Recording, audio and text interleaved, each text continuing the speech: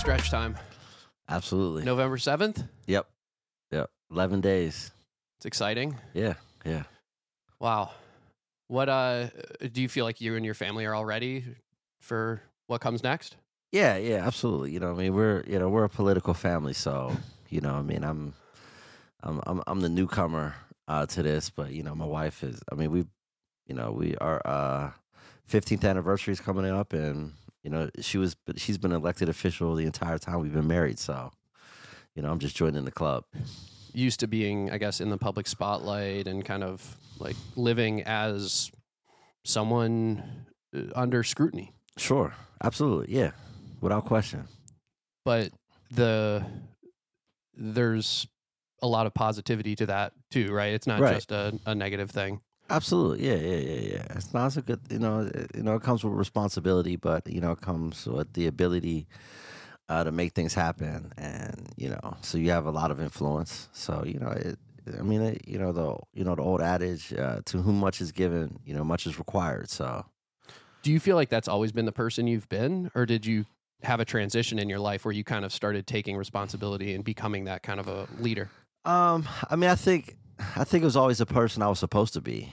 I think that being married and being a father helped move me along into really becoming that person. But I think that's always who I was supposed to be. But I definitely was much less responsible, much less consistent, much less dependable. When I was in my 20s, going into my early 30s, and I feel like over the last 15, 16 years, I have, continually, made that transition over time and, become the person, that I am. What did it take to do that? So who did you look up to as that example, and what were the influences that allowed you to make that shift? That's an interesting question. I don't know if there's anybody in particular I look, well, one of the people I always look up to is my father. My father's always been a very responsible, person. And I just think it's just, just life, as we grow, I was just watching something, I think it was on the Today Show or something like that. And they talked about, how the brain doesn't really, mature until like you're like 30, so I think that, kind of just tracks. I know that's not the case for everybody, but, I was always a person I really liked to have fun, lived on the edge a bit. So, I think that, excuse me, I always lived on the edge a bit. So, I think having kids and just being in that part of the journey, it's been helpful for my growth. Can you talk a little bit about what you did before entering politics? Sure. Like what kind of career did you have, and what were you doing with your time?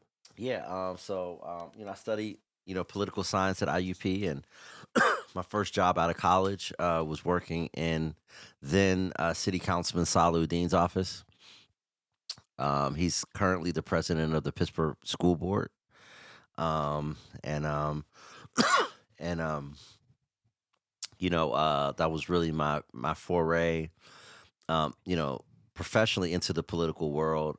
Previous to that, I worked on Bill Bradley's presidential campaign in New Hampshire as a college student. So, I always, had an interest in politics. I studied political science at IUP. And so it was kind of like always, the direction I was going to go. I was in I was not an organization, but a program that was run by the organization Investing Now. And it's an organization that, is a kind of college prep program for African-American students from Pittsburgh. I don't know if it still exists. But I'll never forget Mrs. Leslie Horn, who ran the organization. When you get into it in 8th grade, and like the second half of 8th grade, you get into it, and then you go through it, through your high school career. And the whole idea is, to get you, help get you into college. And I think I understand now that I think they had a special relationship with the engineering school. And I remember, telling Mrs. Horn I was going to study politics, in college, and she was like, what are you going to do with that? Like, you should study, something like engineering, accounting, something that has like a direct job, attached to it. And I was like, I don't know. I think I'm going to run for office or something like that. And I was like, as an 18-year-old kid, so I think I always knew, this was going to be my path, but I had, different, experiences along the way that made me think that like maybe I'll go into lobbying, or maybe I'll just be the wizard behind the curtain, advising other folks. And I kind of settled into that, particularly, being married, to a politician. I always kind of thought I was going to be like the wizard, behind the curtain. And then about this time last year, I started to really think, seriously about it after a conversation with Mayor Gainey about it. And I really started to take it seriously. And, it led to, where I'm at today. Amazing. Yeah, amazing. I think, the difference between you and the Wizard of Oz is, of course, he's completely impotent, right? That's the reveal, is when Right. when you pull the curtain back, it's this small person with no abilities. Right. And you're not that at all. No, thank you. No, I appreciate that. So maybe I need a new metaphor, but I tend to, see myself as, a wizard behind the curtain, a guy that, helped other people get elected to office, and, advise folks, and, be it like what they would call operative, these days. And, but yeah, I think that, now almost a year into this journey, as a candidate and soon to be an office holder, I definitely feel like this is where I'm supposed to be, just from the energy and the response that I get from the people, and me just being myself. My campaign manager, Brandy Fisher, always just says, like, I just love how you're always yourself, and you just being yourself, just always hits the spot. Like, you always, kind of have a sense for, the right thing to say in the right moment. We were recently, at a very somber event, in Homewood, a true pillar, to the community. Mrs. Wheaton was assaulted, physically and sexually. She's 83 years old, bedridden woman. Oh my God. And some, really, really disturbed person, perpetrated that. I believe they're still at large. Oh my God. But the family asked me to help them pull together a press conference. So we pulled it together. I helped write the press release, and they asked me to speak, at the event. And, my campaign manager was like, you always just, find the right words to say. And, because I try, not to grandstand.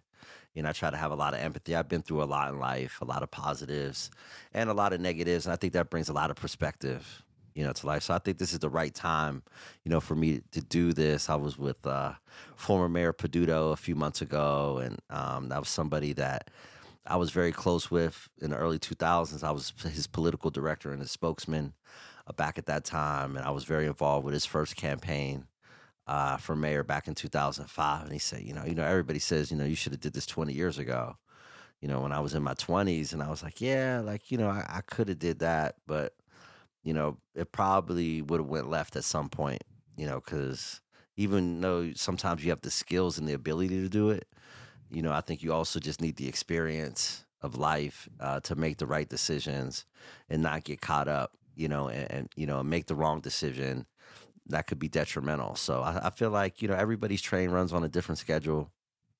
And some people, like my wife, can get elected to office when they're in their 20s. And for me, it just makes a lot more sense for me to do it at this juncture in my life. Amazing. Yeah, I'm very excited for what comes next, and for knowing someone on city council. I mean, frankly, it's pretty incredible Thank you. There's somebody like you who I know from the hip hop community, somebody Right. who I know because you're friends with Select, my favorite DJ in Pittsburgh, and Right. somebody I've known for 15 years.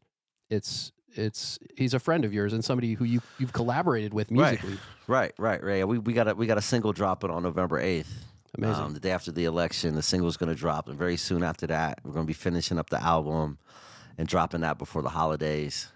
So yeah, like, I just try to be relatable, and just try to connect with people, in a real way, and just be myself. I think, and that's why I think it's a good time, because I feel like if I did this 10 or 15 years ago, I probably wouldn't have been able to incorporate hip hop as much into what I'm doing, because I think hip hop didn't have that level of respect that it does now in its 50th year of existence. You know, I think there's a lot of, you know, just broad acceptance of the art form. You know, and we did a fundraiser on my birthday. You know, while we performed 5 songs from the album, that was very well received. And Nice. at a Congresswoman Summer Lee's re-election kickoff, I performed our lead single, Bringing 88 Back. And I just feel like, you know, 10 or 15 years ago, you know, I would be really controversial. You know what I mean? I would like turn a lot of people off potentially. And now it's just like, you know, I feel like people actually get more excited about me rapping at events than like hearing my policies about community development, housing, and public safety. I saw Vivek, one of our presidential candidates, was doing Eminem karaoke recently. Oh, wow. Okay. So, I mean, you're right. I think that something's shifted, right? Right. The public perception of what hip hop is has changed. It was this, you know, violence, misogyny, negativity. Right. And now just look at Jay-Z, right? Right. You can change from being a drug dealer to being a mogul, a Right. business person respected by everyone in the community, somebody who owns multiple businesses, and Right. it's incredible, and we need that, I think. Absolutely. I mean, I think it's you know, I think it's inspirational to folks from the community, and it allows us to connect, you know, with the younger generation. And you know, hip hop has grown up. You know, I mean, like, you know, we're talking about, you know, like I'm 47, you know, and I'm, you know, definitely part of the hip hop generation. You know, hip hop is 3 years older than me. Like, you know, so I've been listening to hip hop since the early 80s.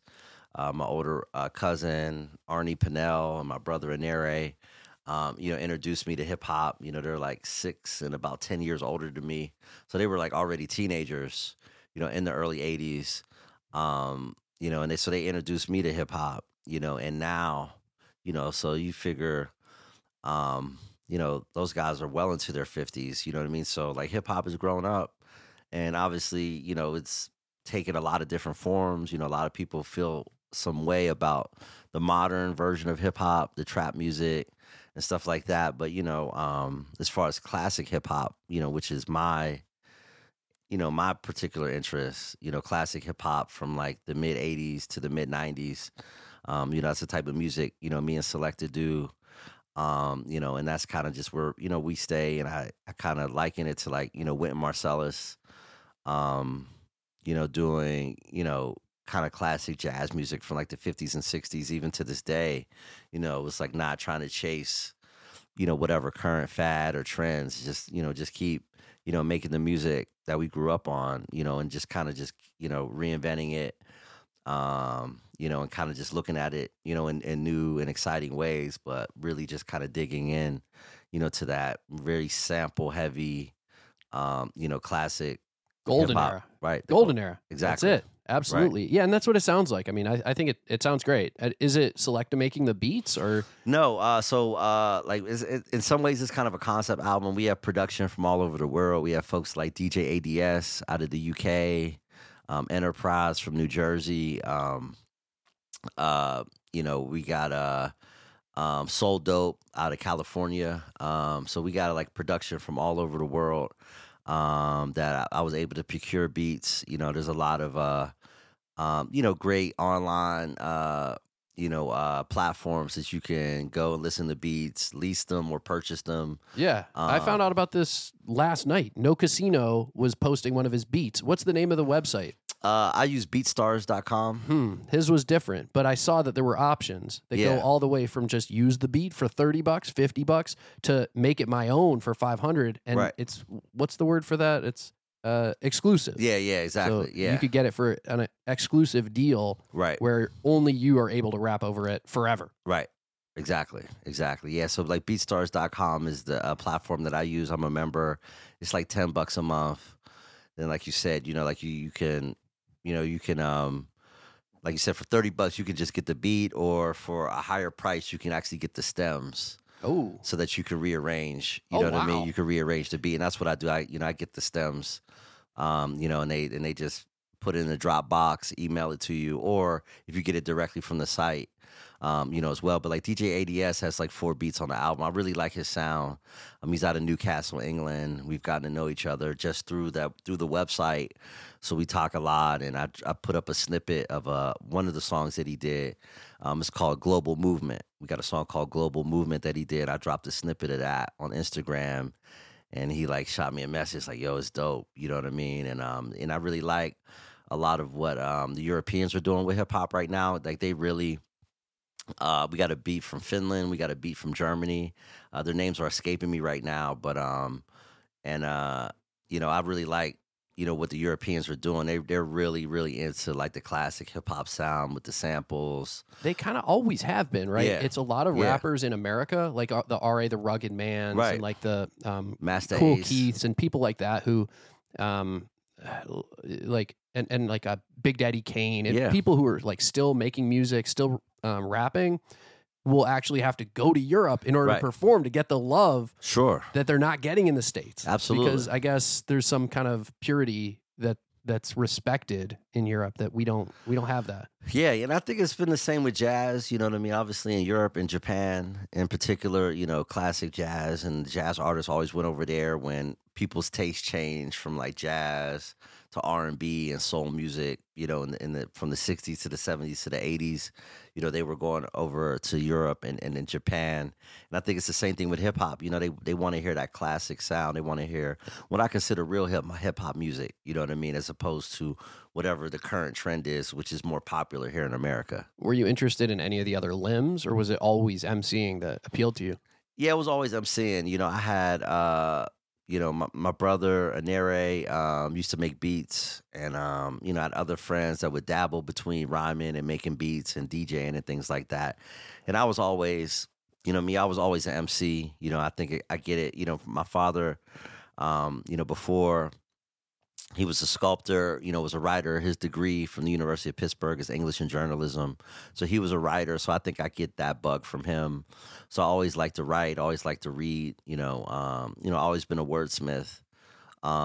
So obviously now as a politician, I give a lot of public addresses. So I think that's always been, a part of me in that, part of the art form, is always, really been more attractive to me than the other forms. Even though I love beats, I love listening to beats, I love listening to music, but I never had a bug to like, I want to make beats. I always wanted to rhyme. What about preaching?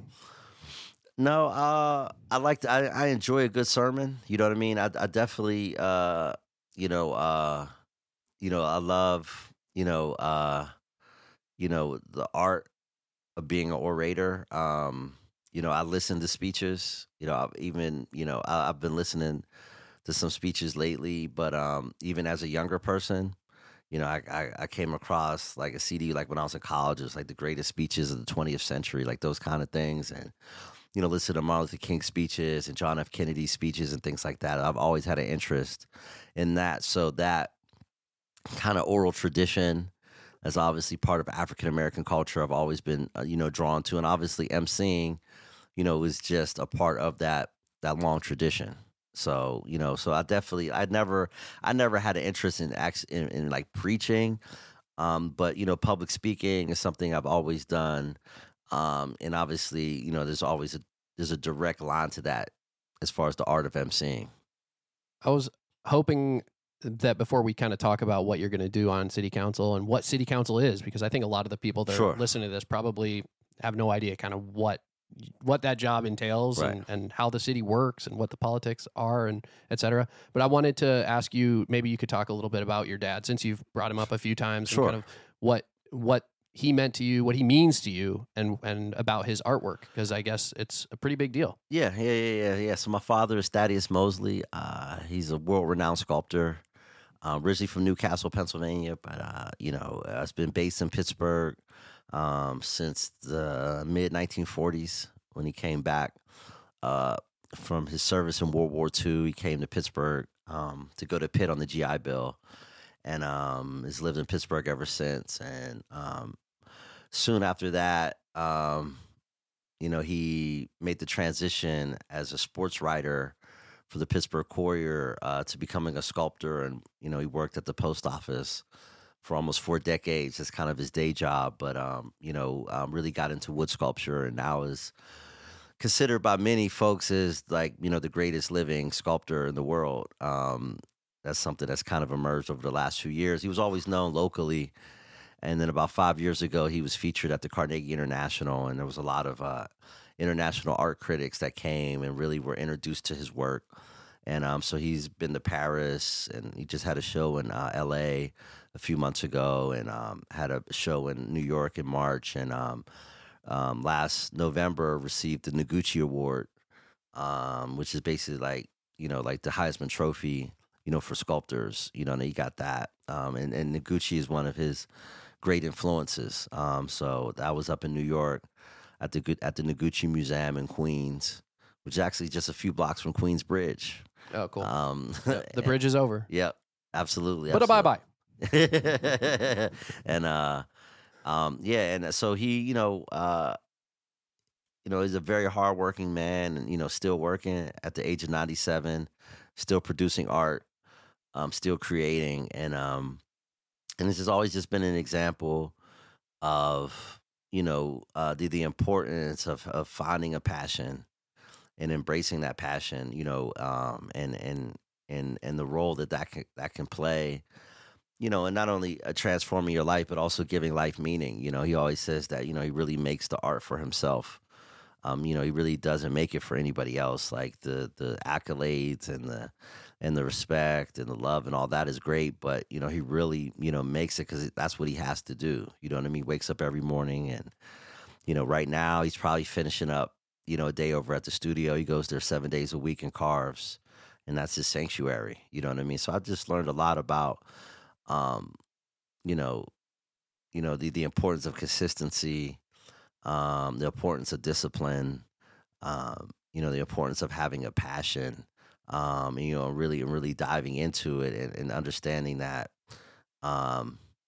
you may not become an overnight success, you know what I mean? But, if you follow, your North Star, whatever that is, that eventually, the world will recognize and also take care of yourself. So, I was never a big fitness person in my 20s and 30s, but now in my 40s, I run several times a week. I ride my bike a lot. Amazing. That's part of, to me, his example of being physically fit and taking care of yourself and giving yourself opportunity at longevity. I wanted to talk about some like simple, health tips too, since I think a lot of your constituents and I don't know if you have constituents yet, your fans, your future constituents, right, will be people that'll be new to me. And, right, I am a physician. I feel like I should give them a few things. Here they are. But first, that's incredible about your dad. I have to say, it reminds me a lot about, my grandpa who came here to Pitt on the GI Bill, Lou Goldzer, and settled in the north side of Pittsburgh. It reminds me of Rick Rubin and how he talks about making art that you like, making art that,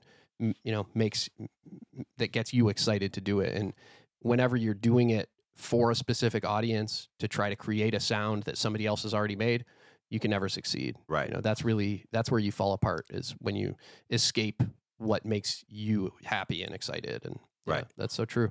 So, couple things that I wanted to bring up for the people. One, exercise, just like you said, so crucial. I think if there's any one thing that can change the way that you feel, the way that your body works, the way that your health works for you, your mental health, and your risk of neurodegenerative disease, be it Alzheimer's, Parkinson's, or any of the other neurodegenerative diseases that I see and treat on a day-to-day basis, exercise is it. And the reason for that is straightforward. It's simple. It's because cardiovascular fitness, so making your heart work more efficiently, will help your brain work more efficiently too. You have blood vessels in your brain, right, and they're affected by atherosclerosis, which is a risk factor for every single one of those diseases. And so being heart healthy will make your brain healthy is the bottom line. So absolutely, exercise is crucial. From the diet perspective, I think the things that I believe in and that I think will help people are things like cooking at home rather than going to restaurants, shopping on the outside of the grocery store where the coolers are, and eating food that looks like food. Don't eat food with ingredients. Eat food that looks like actual food. Right. If that makes sense. Right. So those are my tips for the people. That's what's up. I thought I'd do a little public service announcement. But I have noticed, I mean, you've lost like a good amount of weight with those changes too, right? I mean, like the old photos, you don't look skinny like this. Yeah. You know, I was when I was about 41, you know, I was definitely like in the 240s, where I kind of, you know, generally lived most of my 20s and 30s, like in the 230s, 240s, and you know, I got myself down to, you know, where I'm at now. Like I usually hover between like 180 and 190 something. Amazing. It's just based on just biking, get on the bike, or some dietary changes too. Well, dietary changes it too. You know, I discovered kombucha. Nice. Love kombucha. Yeah. So I try to start the day with a kombucha. Do you make your own? I don't make my own yet. No. I grew up with a SCOBY mushroom in the fridge, in the garage. My mom is a huge hippie. I grew up on homeopathy, no vaccine. I mean, she was out there, and she had this mushroom in the fridge when I was growing up on the middle level in between two with a plate, and then there was a mushroom in between two paper towels, and she would make her own kombucha in 1992. Wow.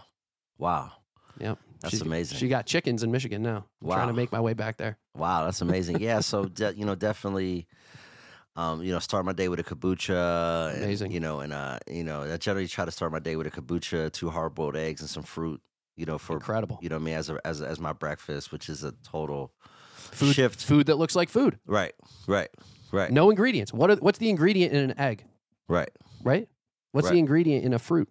Right. Exactly. Right. Exactly. So I start my day with that. I try to stay away from the stuff I really like. You know what I mean? Like I'm a big bread person. I love bread, and obviously bread is cool. But you know, I tend to eat too much of it if I'm not paying attention. You know, I try to stay away from fried foods. I love fried food, so I stay away from. The reason you eat too much bread, right? This is actually relatively straightforward. It's nutritionally deficient. That's why bread is fortified with vitamins. Right. Why are you eating something that has to have thiamine added to it, right? It's like if it had nutritional value, they wouldn't have to add anything to it. Right. So the reason you're hungry the reason you said I eat too much bread, it's like, yeah, because it doesn't have any nutrition. Right. So you just have to continue to eat. Right. If you were eating something healthful, like you know, those original examples, then you'd be full. Right. So good. I love it.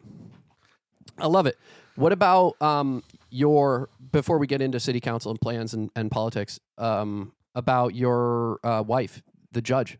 Sure.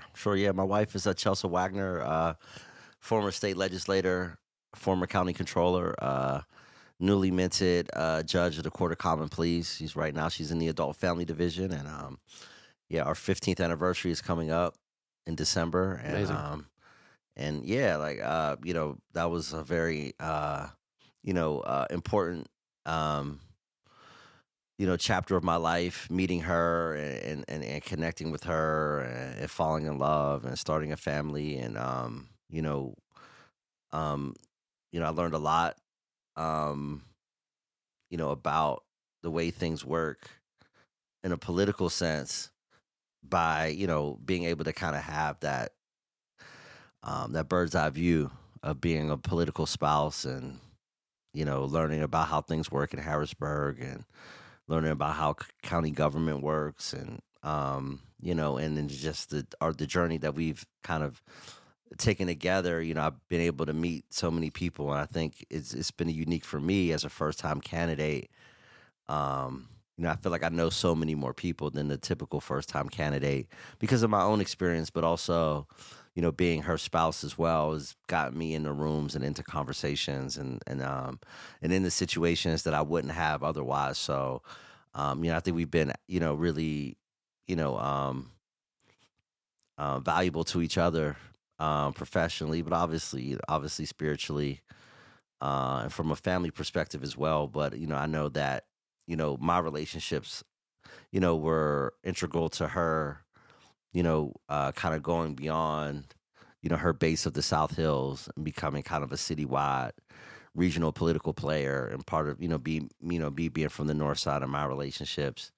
Obviously, me, being African-American, her being German and Irish, we were able to kind of build, this coalition of folks that generally, wouldn't have known each other than, us to bringing folks together, and it kind of, continues to play out, as we go on our journeys. And, like I said, I never thought, that I would, take the step that I'm taking, but, it all seems like it was part of a much bigger plan as is now playing out.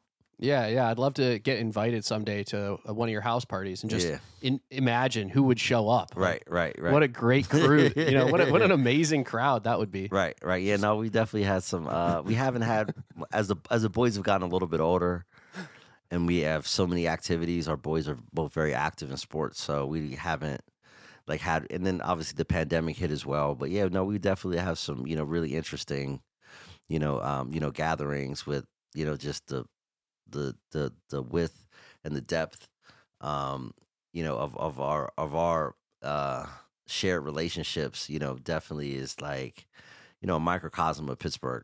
I couldn't agree. Yeah, exactly the word I was going to use, and what Pittsburgh should be, right? Is we really do, I think, have work to do in regard to integration, in regards to getting communities together, in regards to bringing back that melting pot feel of what the Shadow Lounge was. Right. Why can't we have places like that where people can all kind of be together under one roof, experience, learn from other people's perspectives, gain from what they've been through and what their people have been through, and experiences like this, right? This is so dope to me. Right. Yeah, and I think that I think we just have to be intentional about it. I think sometimes people think that it just happens, by happenstance, but I think that it's really, important for us to be really intentional, and that's something that I want to do as a soon-to-be public official, is not only focus on the importance of affordable housing and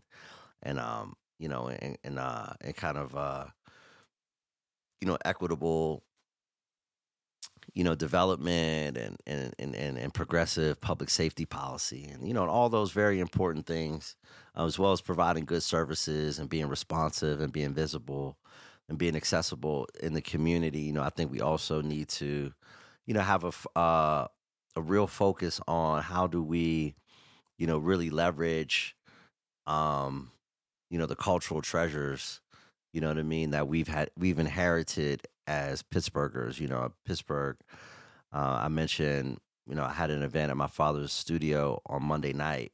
We had a fundraiser, and I talked about a quote that I heard recently from Marimba Malayans, who's the executive director of the Hill Community Development Corporation. And she talked about how her organization, punches above its weight. And it really hit me in the heart, because I feel Pittsburgh's a city that's always punched above its weight. When Pittsburgh's at its best, it's punching above its weight. And it's for a city of its size, for a city that, never, had, African American community, that was, in the millions or even in the high hundreds of thousands, like Chicago or Baltimore, or Philadelphia.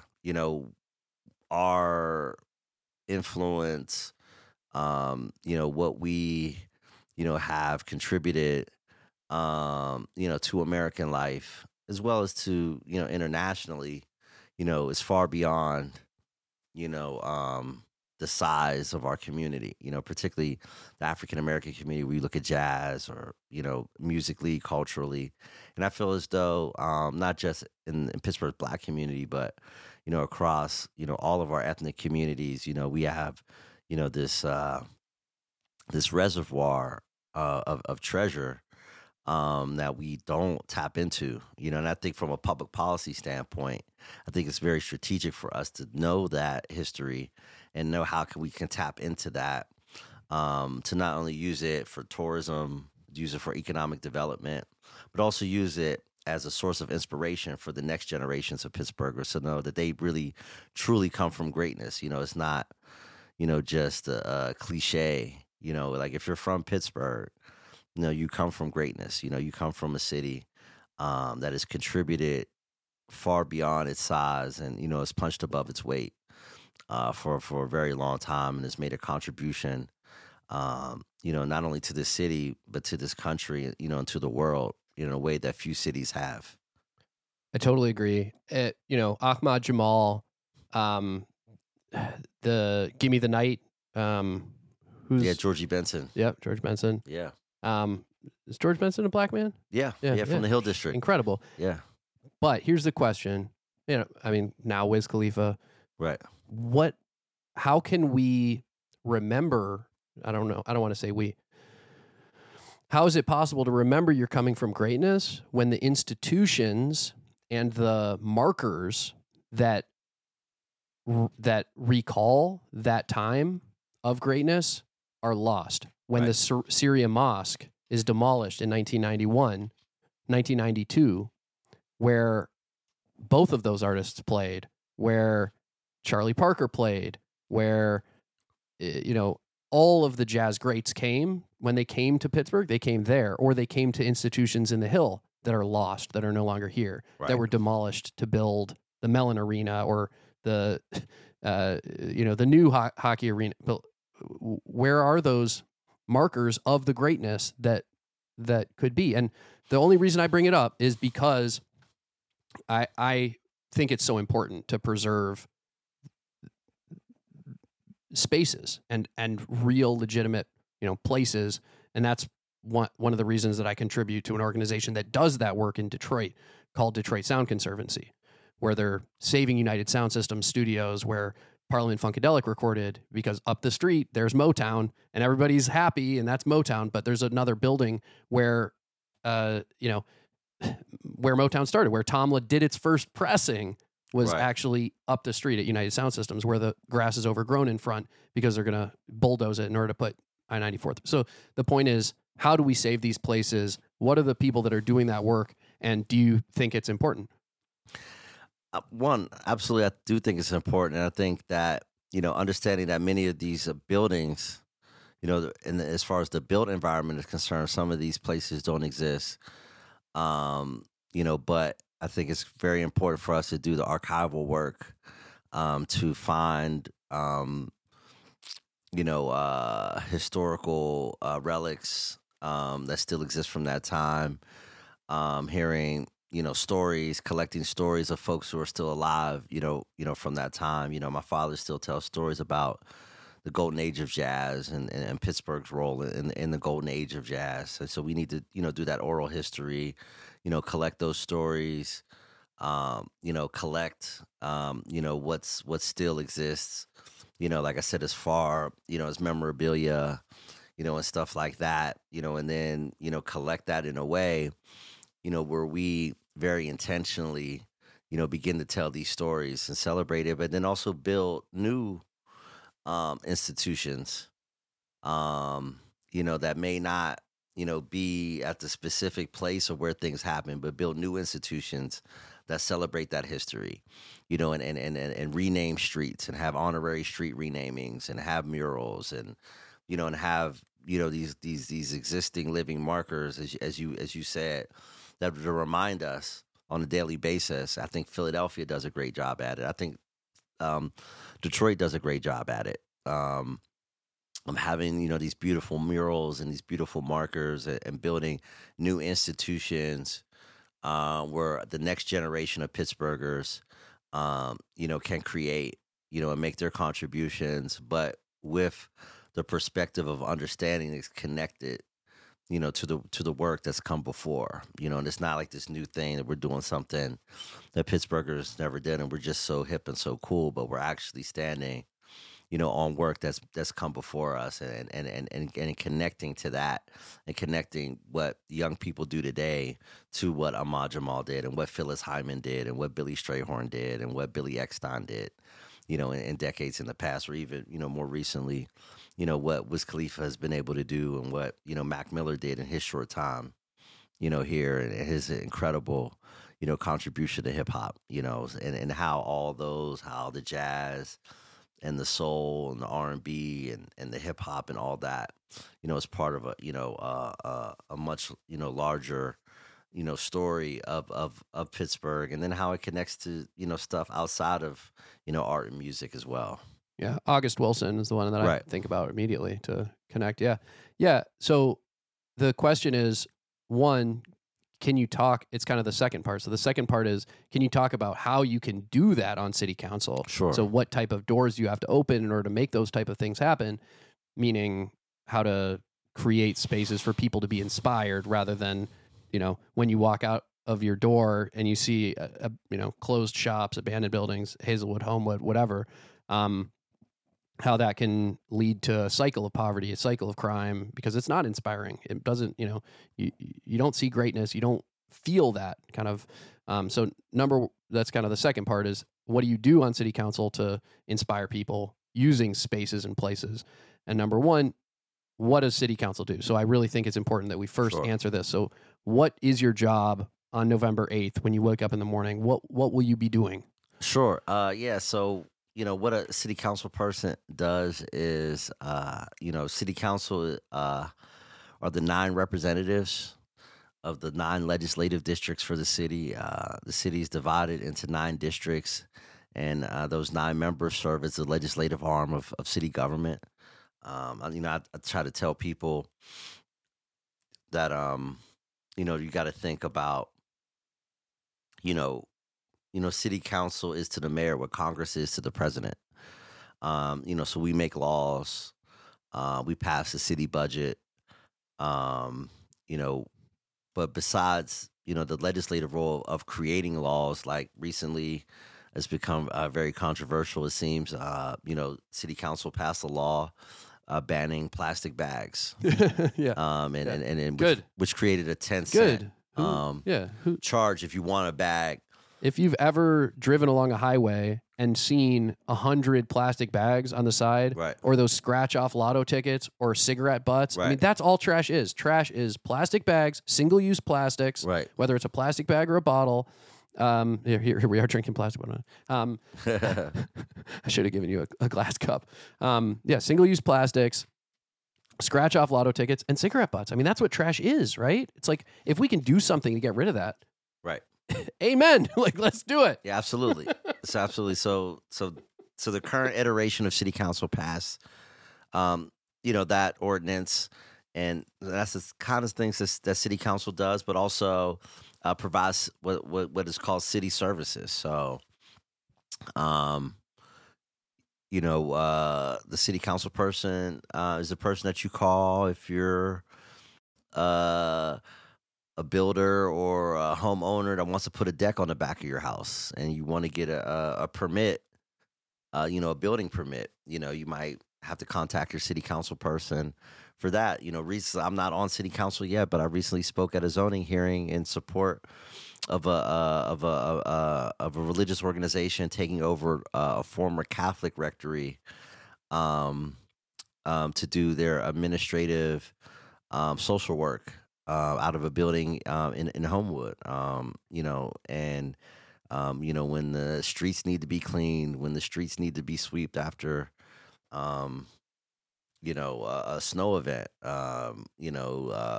plugging potholes, fixing broken sidewalks, all that, what I call the blocking and tackling, public service. Council members, do that kind of stuff. But then, in the spirit of some of the things you talk about is, we also do street renaming, and taking famous people, and we see like a honorary street renaming, stuff like that. I think those are the things that we can do. I think Philadelphia has always had a very impressive, mural program.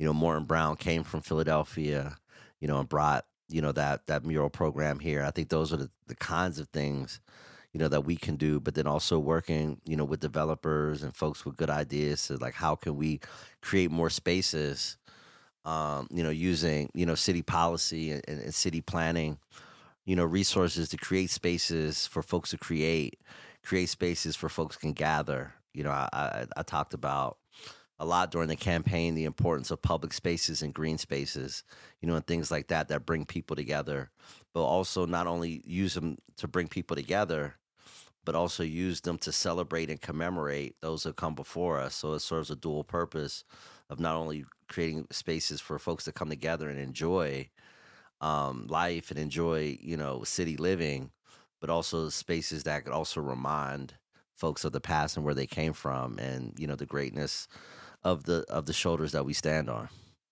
Absolutely. So, where does the money come from? I'm mostly I think the finance piece is the most interesting. So Sure. you're both, like you said, you're Congress. So you're both Senate and you're the House. Right. So you write the laws and you control the money. So you have the budget of the city of Pittsburgh. So what is the budget of the city of Pittsburgh? So how much are we talking? And where does it come from? What's the input? Right. Yeah. We're talking about $600 million annually. And obviously the money comes from stuff like property taxes, occupational tax that we pay. I think everybody pays like, I don't know, like $50 a year or like $150 a year. I forget the exact, number. That's where money comes from. But also money, comes from the county, the state, the federal government. The money could also come from grants, government grants, as well as philanthropic grants. As more and more partnerships, between philanthropic groups and cities, so there's a variety, of places that the funds come from. We just have to be creative, because I think that, particularly given the philanthropic community in Pittsburgh, I think there's a lot more opportunities for cities and philanthropic organizations to work together, as well as public-private partnerships, working with the business community and our local corporations. We have, some really powerful players here, whether it's UPMC, Allegheny Health Network, and then we have, newer corporations that are growing exponentially here and nationally, like Google's presence in Pittsburgh, Duolingo, and companies like that. And I think Gecko Robotics. Right. Shout out Gecko Robotics and all the people who are doing artificial intelligence and robotics work in this field. I'm really excited to get one of those CEOs on here. I think it's going to be awesome to hear about, but how that comes out of Carnegie Mellon and we get these startup businesses along the Monongahela, right where the steel mills were. Right. How cool is that to see? And I mean, and we need to invest in that, and we need to, really champion that. One of the things that I talked about a lot, on the campaign trail, and I spoke with the chief of staff to the chancellor of Carnegie Mellon about how we can work together more closely and use, that intellectual know-how that comes out of places like CMU, but not only CMU, but just using CMU as an example. How can we, use, that know-how to figure out how can we provide city services better, more efficiently, using technology, working with Google, working with Sheets IT. That's also based in my district. Where all of the technological advancements that Sheets is doing, is coming out of East Liberty, right beside Google. And how can we even do some pilot projects or do some things. And I mentioned that to the chief of staff, to the chancellor of CMU, and she's like, wow, like no one's ever mentioned stuff like that. So those are the kinds of things that I think about, is really, really intentionally and deliberately, putting all the assets that we have to bear, really to move the city forward and connect all these pieces. 'Cause I think that, people complain about, elements of city services, how some of the stuff is very archaic. And I say, well, if we have Google and Carnegie Mellon and some of the leading technological minds in the world, how can we create partnerships with them to bring that know-how into city government so that we can provide better services for the citizens? Yeah, I was driving down Fifth Avenue yesterday and a driverless car passed me. Right. From CMU. So it's like, if we have that, how can we still have, I don't know, maybe, what's a good example? Like how people were getting towed also in East Liberty for the Bloomfield Halloween party. Right. But why can't we have some kind of digital system that notifies people that your car's about to get towed, like a text message that goes to your phone? Or I don't know. That's just like one example. But yeah, we could be more technological. We could be more tech savvy as a city, something like that. Sure. So what are the priorities? What comes first in terms of what you want to get done? My understanding is there's each city council person has a district, so you would be responsible for where you live, Point Breeze, but then also for the rest of the East End or parts of the East End? Yeah, parts of the East End. Pretty much like the northern portion of the like the northernmost easternmost portion. So the areas that fall into District 9 are Garfield, parts of Stanton Heights, parts of Friendship, the entire East Liberty, the entire Larmer, the entire Lincoln Leamington, the entire Homewood, the entire East Hills, the entirety of Point Breeze, Park Place, and a little piece of Regent Square. It's essentially, District 9. So it's very diverse. Has communities that are very wealthy, have communities that have a lot of challenges, and everything, in between. And so I'm excited, about the opportunities that we have with improving, the quality of life in all the neighborhoods. Those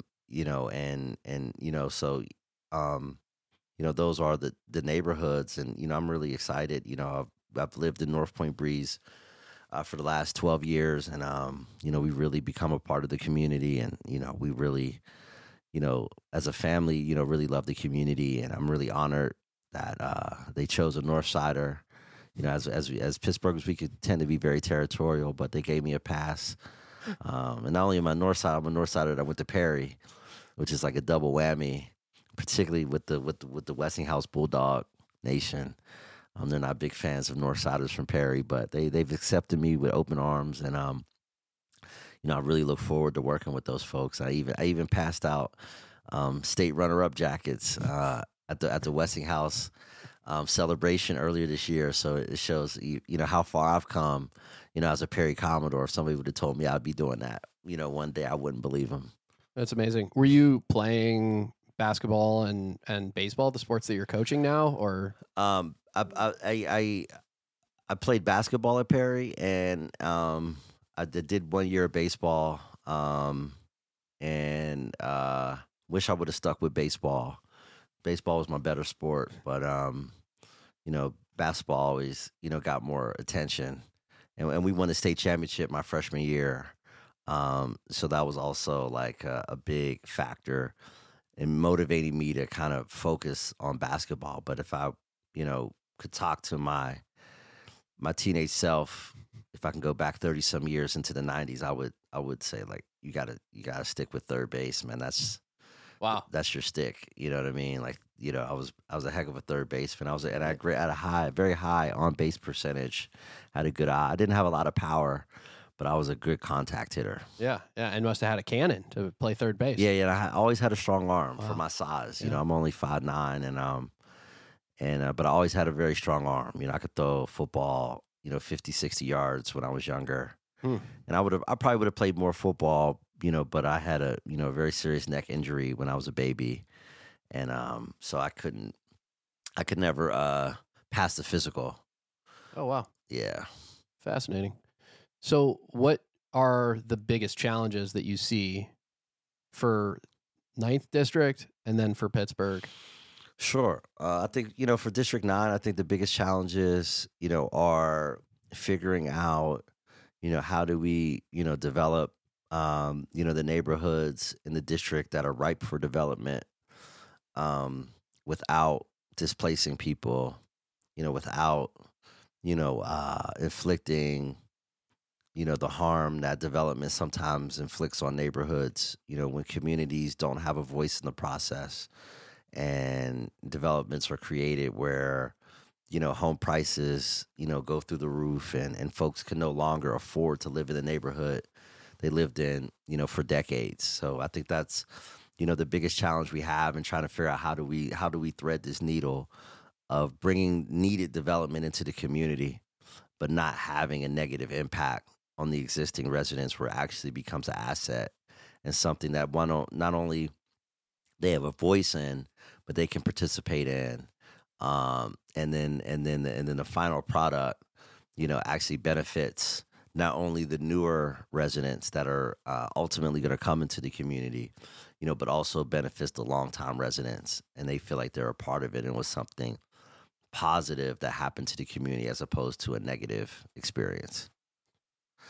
What about for the city of Pittsburgh? I think for the city of as a whole, I think the biggest challenge is, like figuring out how can we, kind of foster the kind of growth that we've seen, in cities, some of the cities in the Midwest, but particularly in the Pacific Northwest, cities like Portland, cities like Seattle, but places like the Twin Cities, places that are growing. Like, how do we grow? We're a city of 300,000, in a city that's built for 700,000 people. And, we've lost a tremendous amount of people since the loss of the steel industry. And currently, for the first time in decades, we're not losing people, but we're kind of staying static, as who's left from the World War II generation, and then the baby boomers, as they pass on, we are having this kind of phenomenon of we're not actually losing people because we have a lot of young people coming in, but we're also losing because we're a city that used to be a very old city up until very recently, probably from like the 80s or 90s until about less than 10 years ago. It was a very old city, and now it's becoming a very young city. So while the population numbers aren't changing, the population demographics are changing significantly. So we basically have the same amount of people we've had for the last 5 years, but it's like older people being replaced by younger people. But we need more of an influx of young people and folks from all over the world. A much more diverse, cadre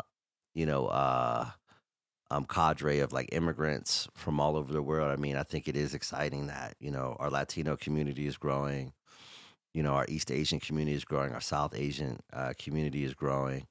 Our African community is growing. All these communities are growing, and we're probably the last big, great American city to have this influx. Most of these cities have, had this influx between like the 40s and the 50s and like the 80s and 90s. And, we're probably the last major American city to really experience it. And I think it's good for the city just to figure out how do we manage that growth, and look to, 20, 30, 40 years out, what is Pittsburgh going to be, 20, 40 years from now? And how do we build infrastructure? I would like to see, a huge investment in transportation to really modernize our region's public transportation system, connect the airport, with the other centers of commerce. There's nothing worse than the 28X. Right. I mean, it's truly like the thing just goes right past you. And if you go on Reddit and look at all the negative comments about it, wow, it's unbelievable. Yeah. And it's, everybody has had the same experience as me, where you go down to Station Square, you stand there with your bags, and one bus after another passes you by. Right. You can stand in the middle of the street and wave your hand, and he'll just skirt right by you. Yeah, I mean, I haven't caught the 28X in a while, but it's not, it's definitely not the best way in the country to get from an airport to a city. No. There's many other cities, and I think that, those are the things that, are challenges we have to overcome. I think we have to think big, and I think we, have to be bold, thinking about the next 25, 30 years of how do we really build, a transportation system that befits the greatness of the city. I don't think a city can be great without a great, public transportation network. And I think that we were a city of rail, prior to the establishment of Port Authority, and they tore up all the trolley tracks. And I'm not saying that we need to go back to the trolleys, but, we had the infrastructure in place, and what, connected a city that does have many, physical obstacles between the rivers and the valleys and the hills and things like that. We're not like Detroit, where we're like just this flat city. We're very much, like a mountainous, city somewhere in Europe. But I think that's part of the beauty. But I think that, we can invest in a transportation system that's modern, that gets people around, that also connects neighborhoods and connects areas of interest, areas of commerce, in a way that would, I think, be transformational, for the future. And you talk about we need to invest. I would argue the money's already there. Right. We need to spend it more intelligently. Right. Because last year when I got here, or 2 years ago when I got here, they were changing the name. Every library in Pittsburgh had somebody with these pamphlets and brochures about how they were changing the name of Pittsburgh Transit. Right. And they were repainting every bus. Now, I might be, I don't know. This might be crazy, but does that seem like the most efficient use of the funds? How much does it cost to paint a city bus? I mean, I get it. We want things to be beautiful in the city. Absolutely. Right. Was it that important to change the name? Right. I just think we need to be smarter about the way we purpose the funds that we already have, if that makes sense. Yeah. I mean, I think we have to, also do the right reforms. I mean, for a long time, I've been a proponent, for a more regional transportation system, similar to what they have in southeastern Pennsylvania, where it's not, where each county doesn't have their own transit system. When you're in the greater Philadelphia region, it's Southeastern Pennsylvania Transit Authority. And I think it's like at least 6 or 7 counties all have the same, so you get on a bus or you get on the train in Montgomery County in Norristown, like you get on SEPTA, you ride the SEPTA train from downtown Norristown to downtown Philadelphia. I would like to see us eventually move to that, so we don't have Allegheny County Transit in Westmoreland County and Beaver County, and have more of a regional model where the 9-county region can work together and pool those resources so that someone has a much more direct connection between the county seat in Beaver County and the county seat in Indiana County and the county seat in Westmoreland County, which is Greensburg, so that folks can have more efficient commutes and such. Someone should be able to get on a train in downtown Greensburg and be in Pittsburgh in 45 minutes, as opposed to, trying to drive, on the turnpike to 376 and sit in traffic. Think about how much better it would be for my patients that are driving here with chronic medical conditions, having to pay for transport to come to UPMC to get the care that they want. I have a lot of patients that live in Greensburg. And yeah, absolutely, we need to be more connected. Is the issue that these institutions were privatized during the Sophie Maslow era, that institutions like Phipps Conservatory, the zoo, all of these institutions that were made private in the 90s, was one of that the transportation? Is that the problem, that we need more centralization, if that makes sense? I think more centralization is needed. I think it's just there's a natural culture of fragmentation in this region. Allegheny County is the most fragmented county in the country. I was just sharing, at an event, Allegheny County has more school districts than the entire state of Maryland, almost twice as many. There's 25 school districts in Maryland.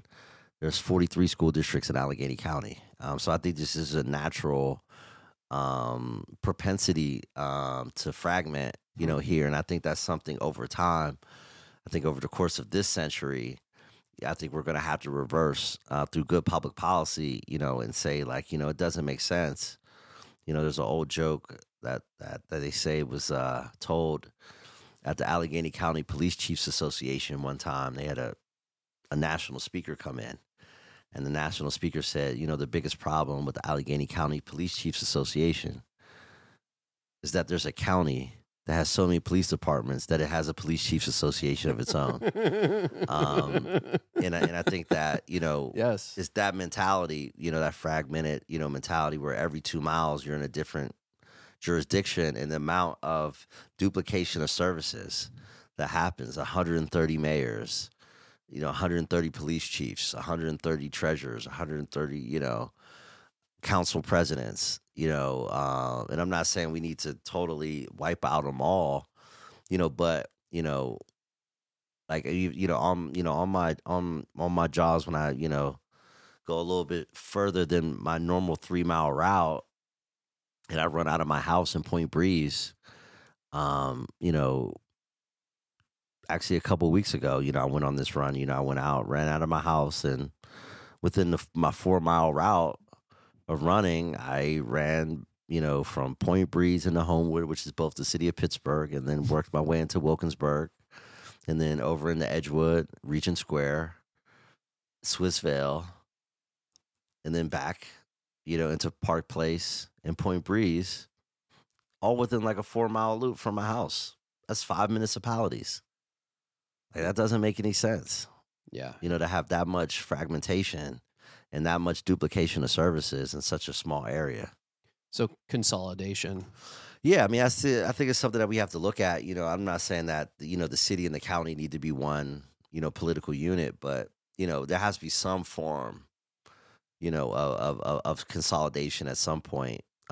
Just because I think we just waste millions and millions of dollars, with the amount of fragmentation that we have. Like I said, we have almost twice as many school districts in one county than exists in the entire state of Maryland, which is insane. And yet, when I go up the street, you and I can walk out after the episode, and you go up 4 doors down to the right, our fire department only has 1 employee. And even he's a volunteer. The whole thing is run by volunteers. I asked him what happens if we have a fire in our house. He goes, well, I get on my phone, I have this app, and I can call the different people that have to show up. Wow. There's a special app that notifies them, and then their phone will ring, or it has like a special beeper on it. I mean, what if they don't notice it? It just seems wild to me that a part of the city, because it's technically part of the city, there's volunteer fire departments. Right. Wait, maybe, like you said, it's just a consolidation thing. There just needs to be some unification and consolidation, get things tightened up. What else needs to be cleaned up? So what other projects are on the docket? I mean, definitely, infrastructure is a huge issue. Like we've talked about transportation, is very important, for us to, invest in a modern transportation system for the region.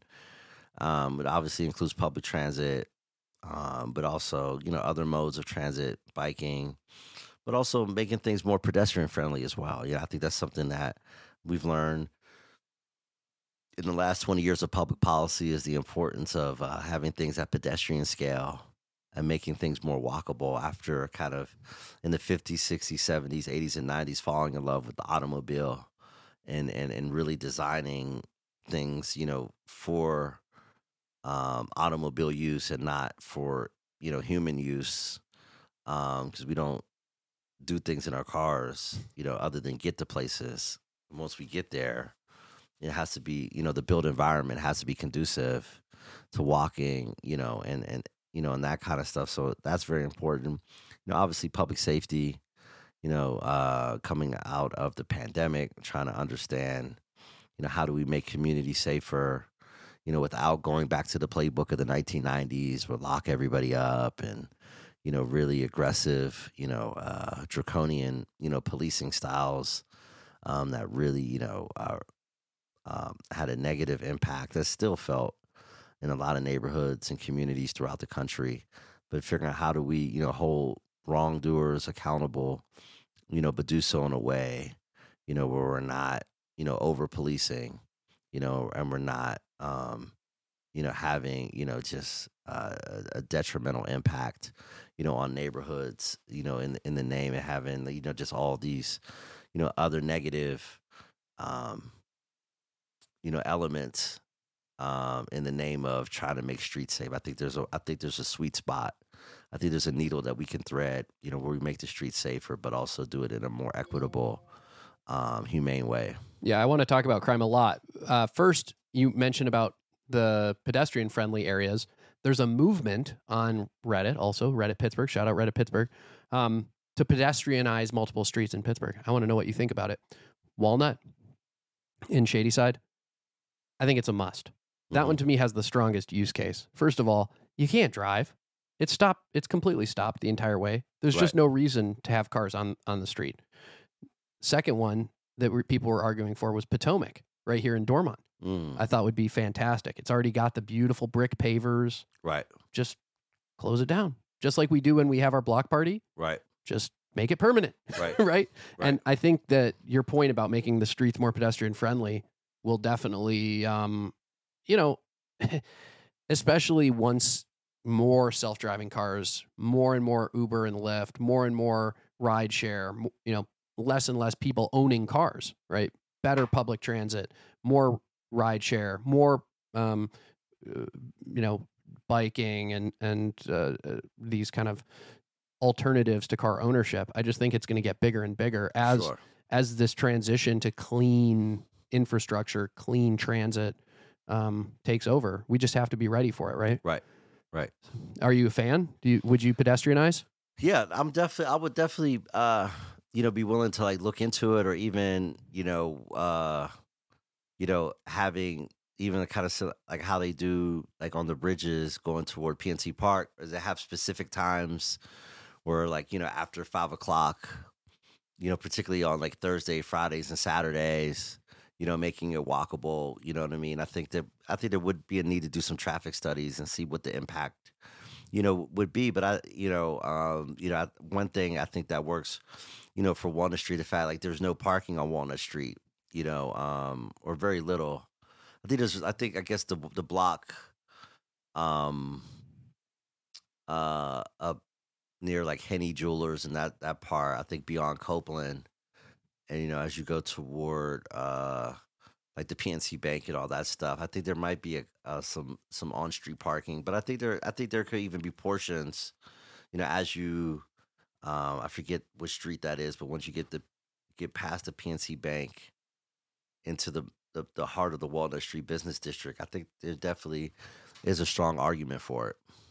This is good. So, crime question. House party last year, Airbnb, 2 people murdered, 20 some people shot, I believe. Completely unsolved cold case. The 70 plus people murdered in Pittsburgh last year, highest number in a decade. It's been better this year. I believe the homicide statistics are better this year, but it's obviously a huge problem. You can just go to the South Side, and you can feel it. There's, it doesn't feel as safe as it did a decade ago or 20 years ago when I was here. So what's the problem? What do you see as the solution? Yeah, I think part of it is, a national trend that we saw, coming out of, the pandemic, where crime, violent crime has increased. I think part of it is the desperation that some folks, particularly younger adults and teenagers, are grappling with, coming out of this kind of once in a century event. But also I think that, from a government standpoint, I think it just requires us to do better coordination between the important, players, when it comes to, public safety and law enforcement, and community health and safety in general.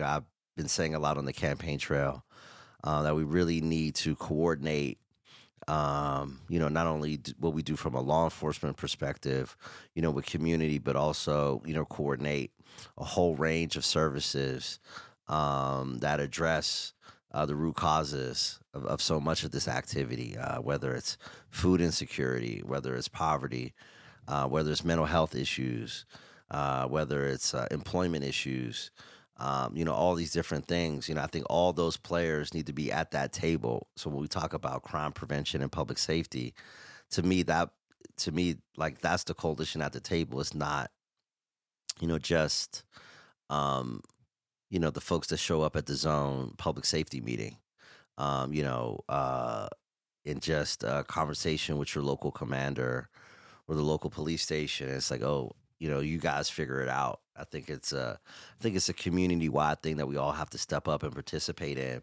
and understand that the specific role, and this includes like the youth-serving organizations.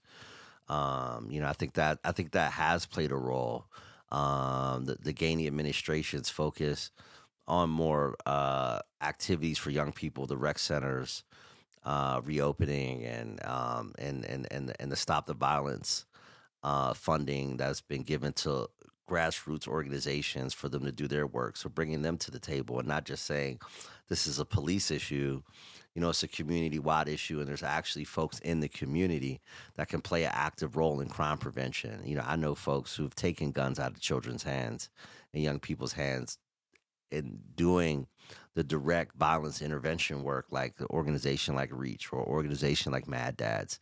And I think we just need to coordinate, more strategically, and bring those folks to the table on the front end, and not just look at them, as a side card to the conversation, but actually a central player in this, and as important as, the Pittsburgh police is, in addressing these issues. And I think more and more people, are seeing, these kinds of nonprofit organizations, as equal players, in this collective effort, to make our communities more safe. I totally agree. I think it starts so early. What is it? Idle hands or the devil's playground, right? You have to give people something to do, something to inspire them. Otherwise, they're going to choose crime. They're going to choose, make bad decisions, drugs, and violence. And I think it starts in the home. That's the reason that I think we have succeeded and avoided that path, is because we had, role models in the home who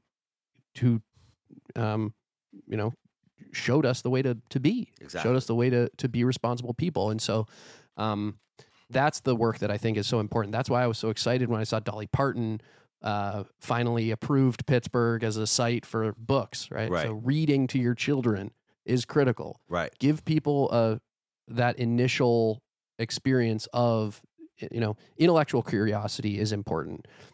Education is critical. And so, make people excited about something other than that cycle of negativity, and you can change the world. Absolutely. But also, I guess, being an example, right, of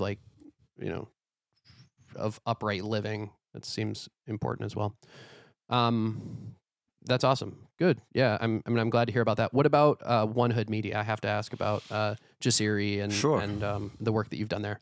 Yeah, so I'm actually one of the founding members, of One Hood way back in the day, like, 15, 16 years ago. It kind of started through some work that I connected Jasiri and Cornell Jones in particular to. Lukman Salam, was a part of that as well. I was a part of an organization called The Gathering that Jasiri ended up getting, more involved with, as time went on. But I was kind of the initial plug from Pittsburgh into the organization. It was an organization that was started by Harry Belafonte and my really good friend who now lives in Boston, Malia Lazu, was in New York at the time. And she was chosen by Harry Belafonte to run this organization to kind of create a network of young organizers and leaders from around the country, particularly with a focus on reducing youth incarceration.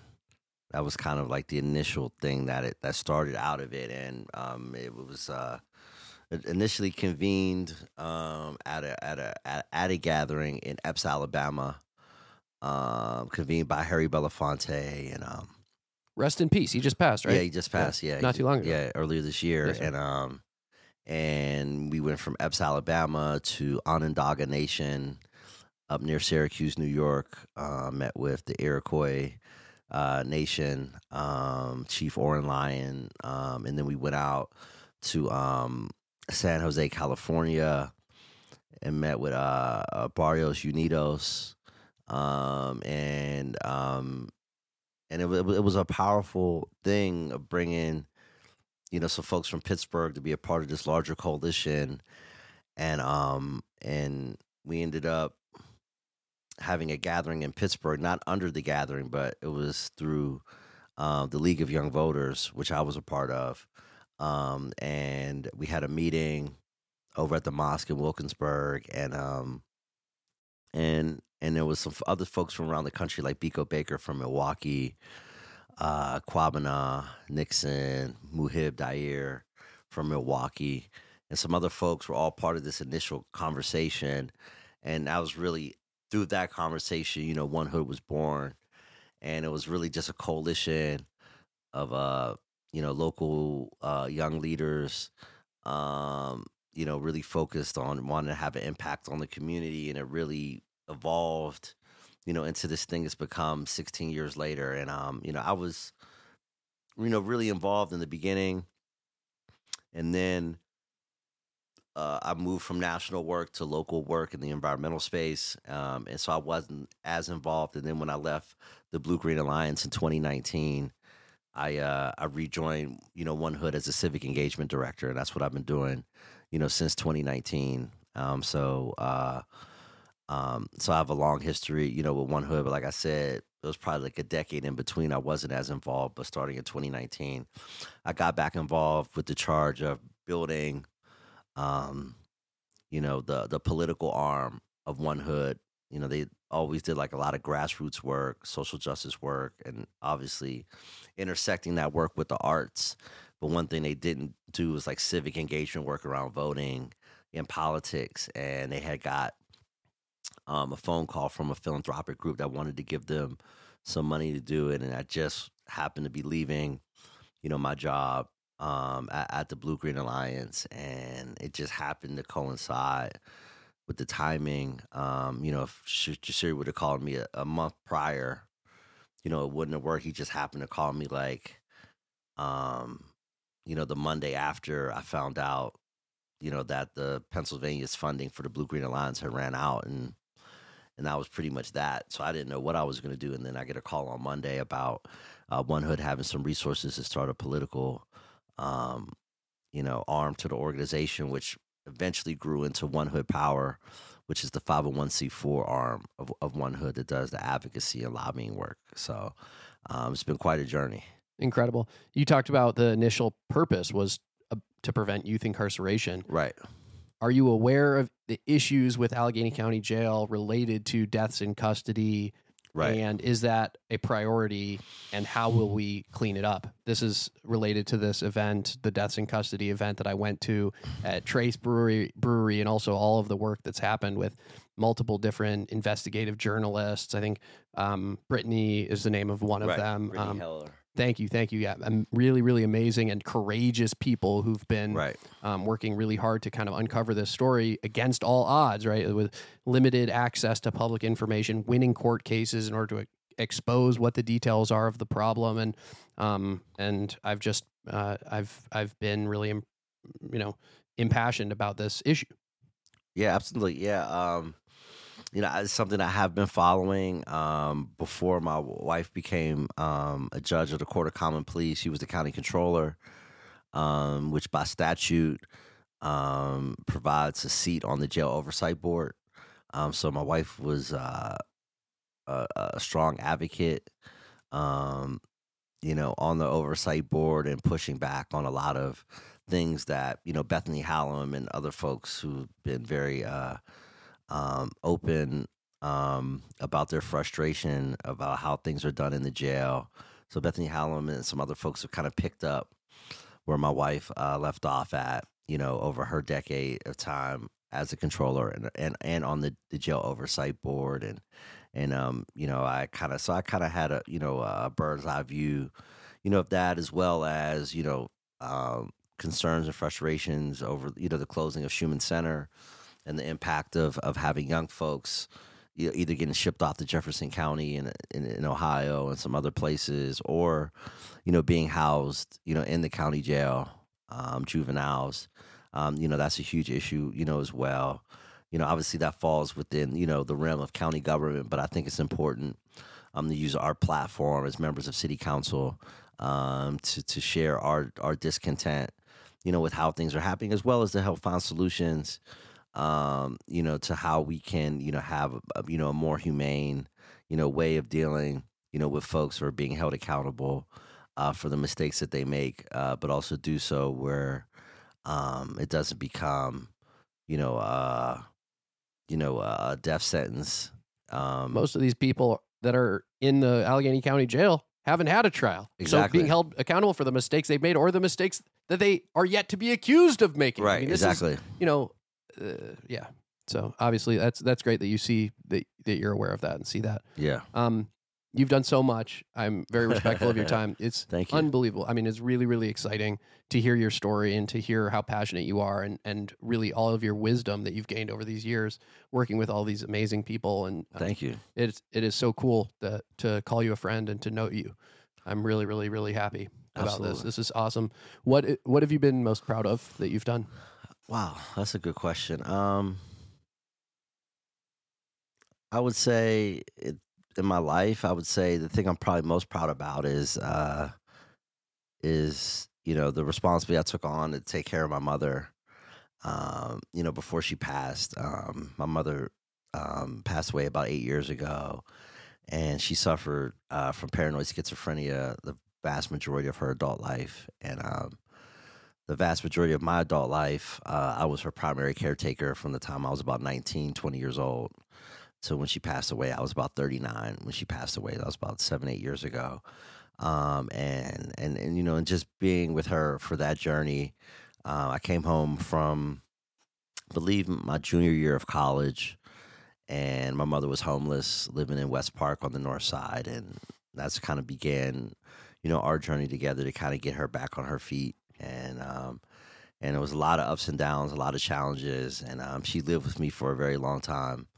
When I was a bachelor in my 20s and early 30s until I got married, and then we put her in a personal care home. But pretty much all my 20s, after coming home, like even when I was still in college, I had put her up in an apartment that was like around the corner from my dad's house, and just so I knew she had a place. And then when I finished school and came home, a year or two into that, well, she had a big fire in her apartment. Actually, it was strange. On Mother's Day, the fire started in her apartment because she was a smoker, but also 98% of people with schizophrenia are, by the way. Wow. And I've studied why in a lab here in Pittsburgh. Oh wow.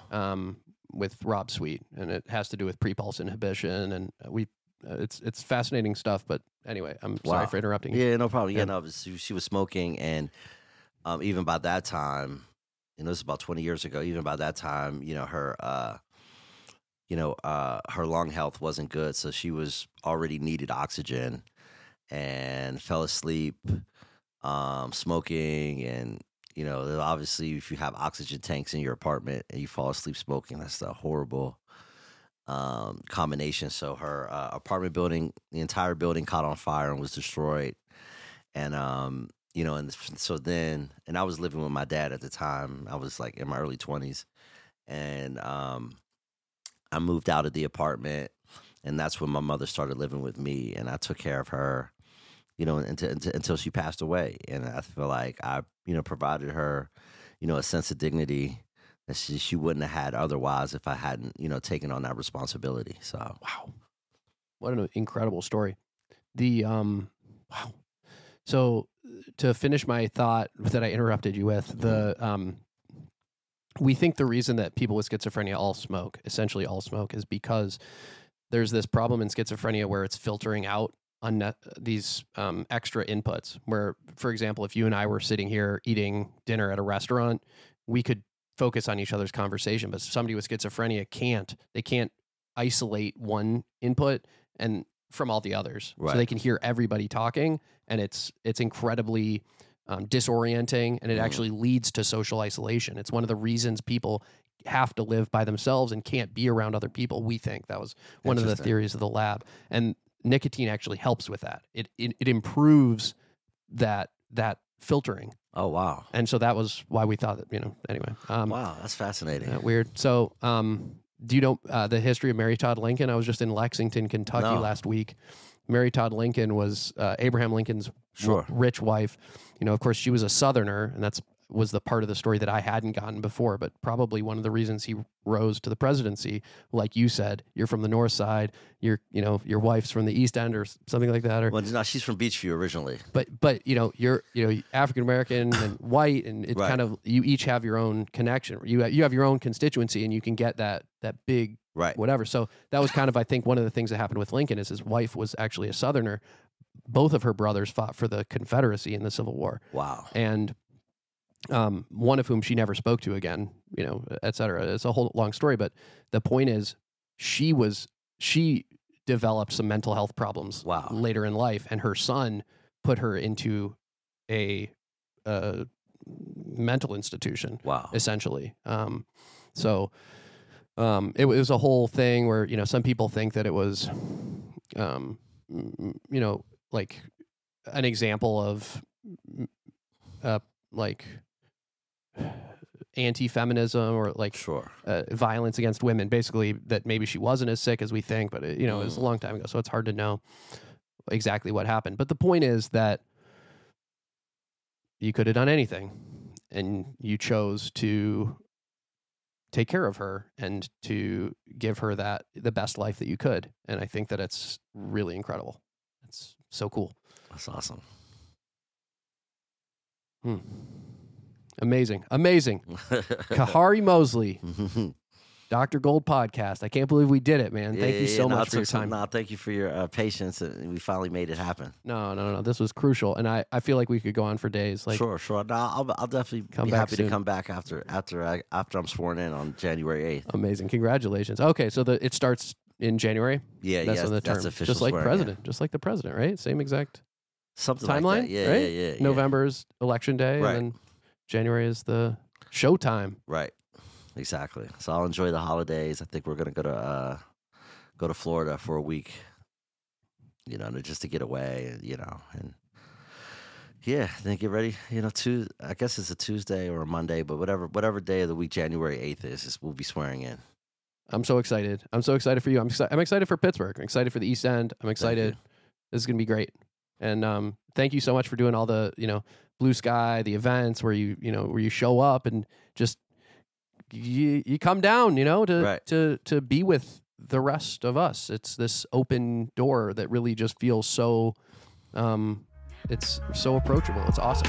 Thank you so much. Thank you. Let's get a picture. Yeah.